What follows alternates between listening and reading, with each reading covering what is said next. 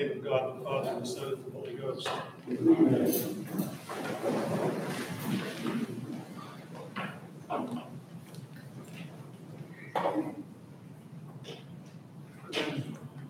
We first became Orthodox, and I had St. Benedict Parish in 1994.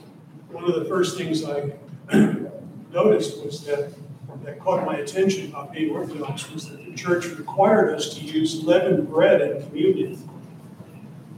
And I had studied Judaism back in the 70s for 3 years, and I knew that the Mass itself was borrowed, at least in part, from the Jewish Passover service, which would have required unleavened bread.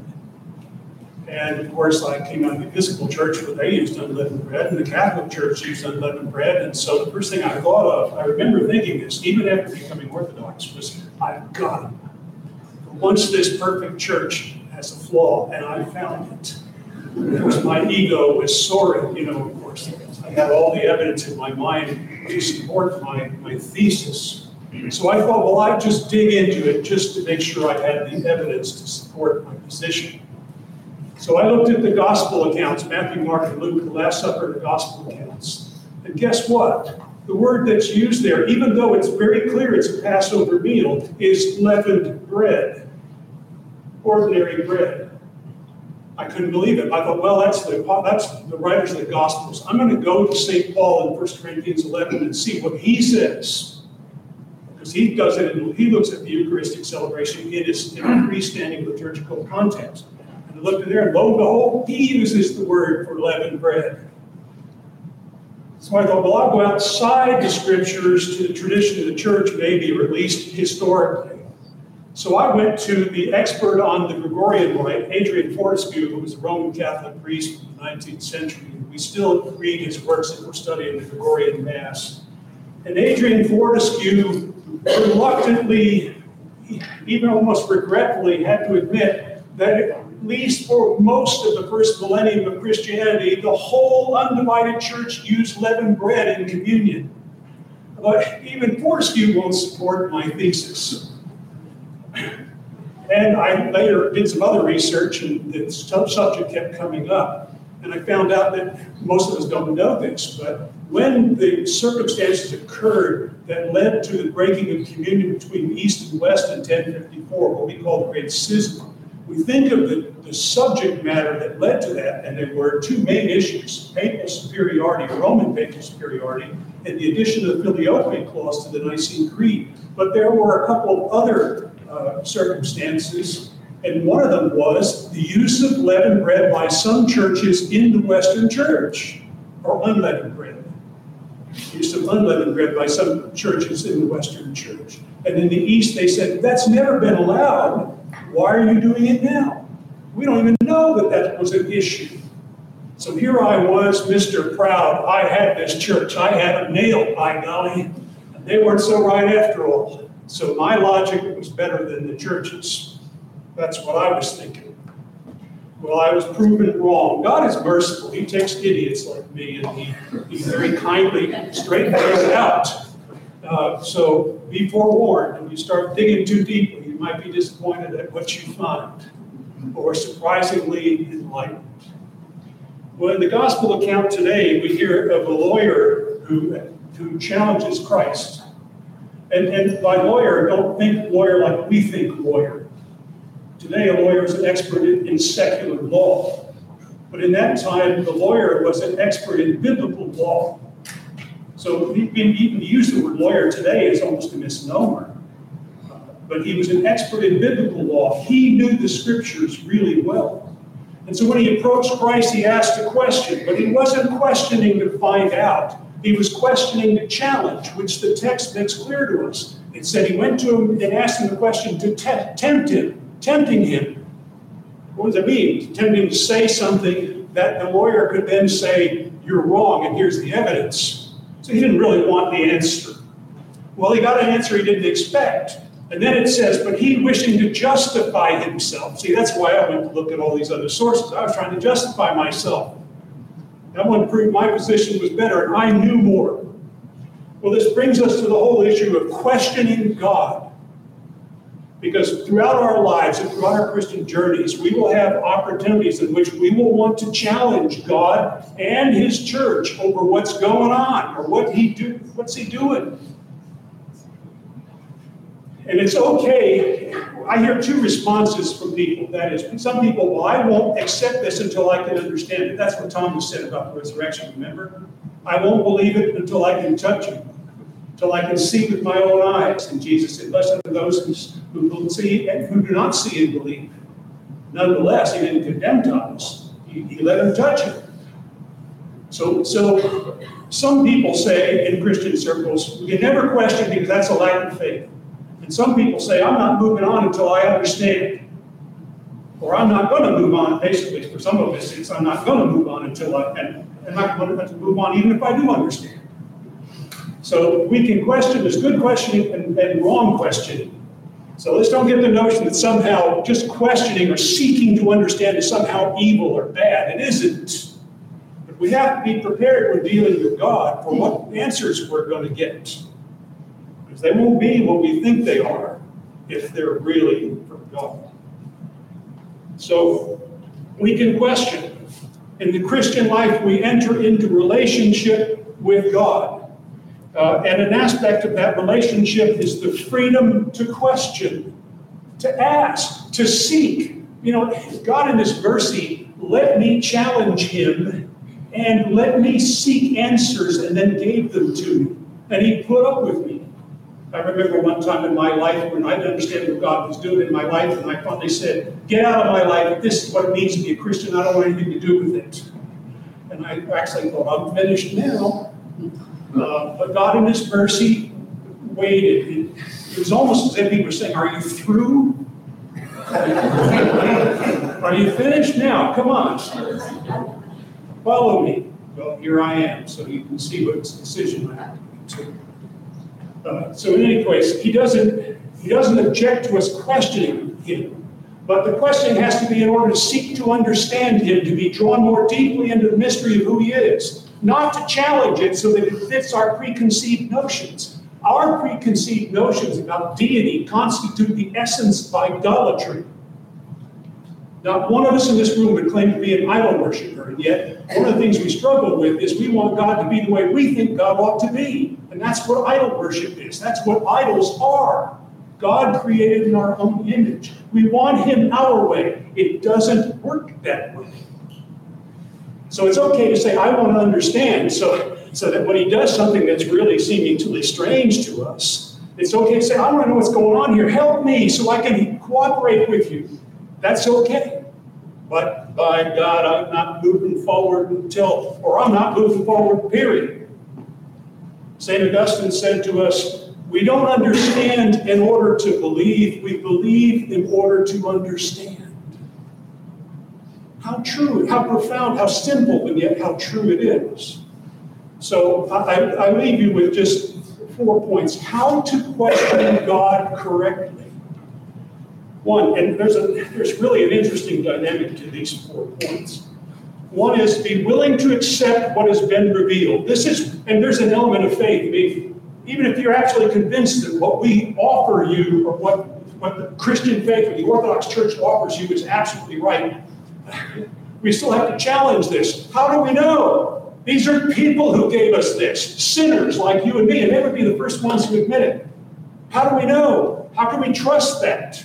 This whole church has been filled with sinners for centuries, and we see them all the time, and we're disappointed all the time. How can we know this is from God? Well, we have to take a leap of faith. We have to accept that's where we start. Regardless, I believe.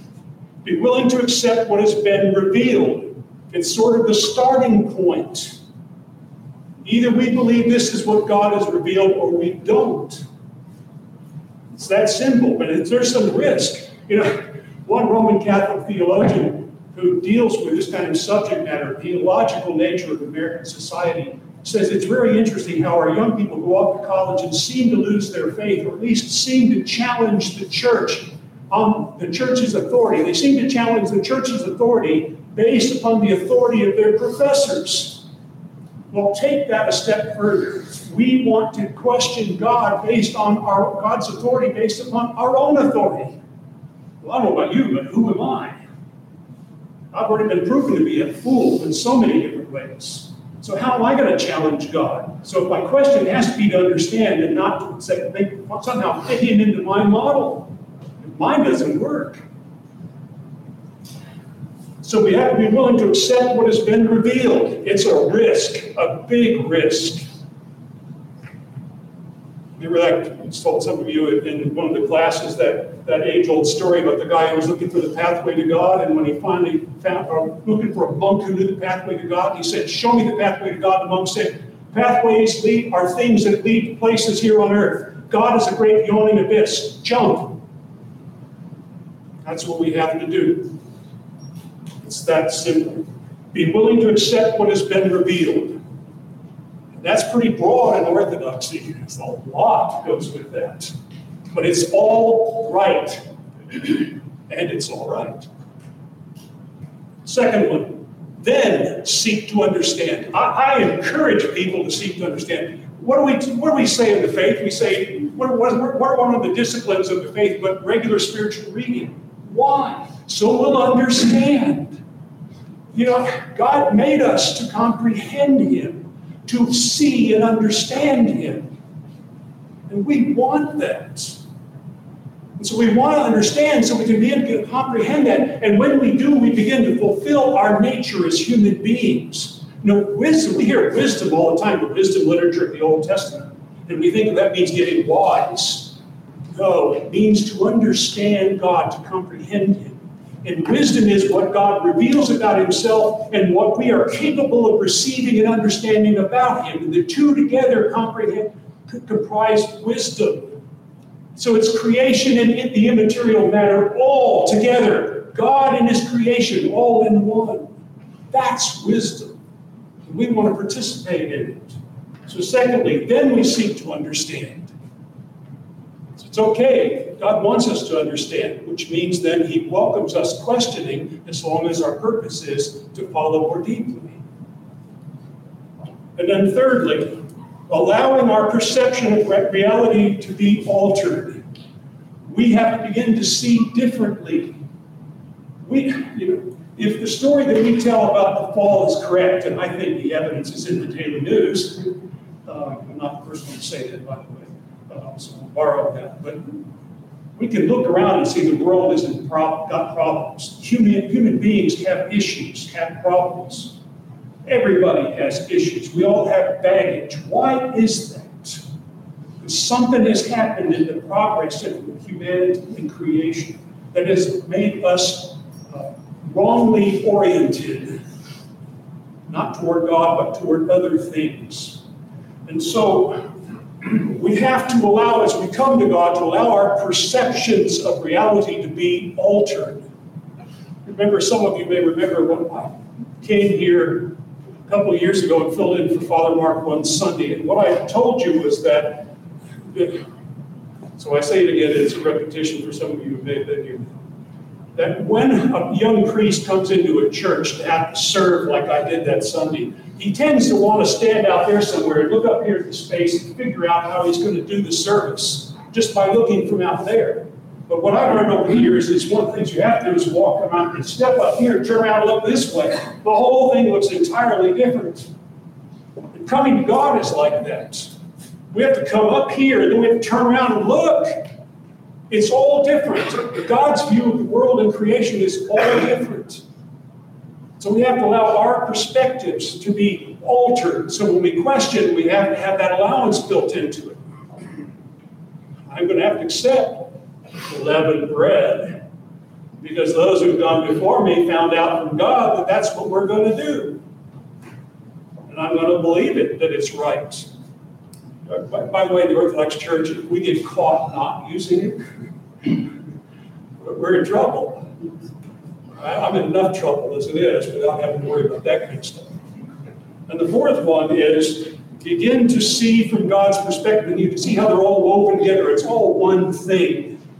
So be willing to question what has been revealed, then seek to understand, allow perceptions of reality to be altered, and begin to see from God's perspective. Now, you can actually summarize those 4 points in 4 words, which themselves sum up the Orthodox journey. Be willing to accept what has been revealed. It means to turn around and see what God has done. Turn around in Hebrew and Greek means repentance.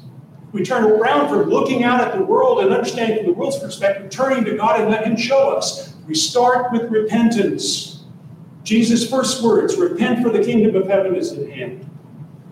Then seek to understand. We call this illumination in the church.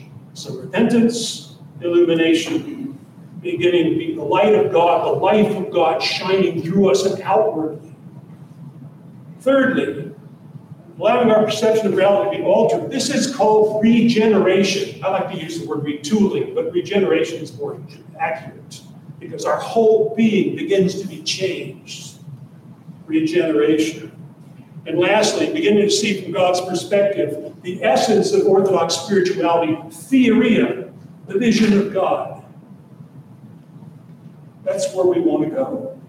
So there are 4 simple steps for how to question God properly, and yet they take us on the journey into the very being of God. You aren't going to find this in its entirety anywhere else. And it will come only from the group of people who have said, use leavened bread. You're never going to hear the word leaven unleavened again without thinking about this. So there's a method to the madness up here with clergy. We ruin you. We're taking out our frustration. God has ruined us, and so we're taking it out on you. We're going to ruin you too. We're not going down alone. So, in any case, remember something. Don't be afraid to question God. Just check your own motives. Because He wants us to understand. He wants us to understand. And when we do, we'll never be the same. And He wants that too. In the name of the Father, and of the Son, and of the Holy Ghost. Amen.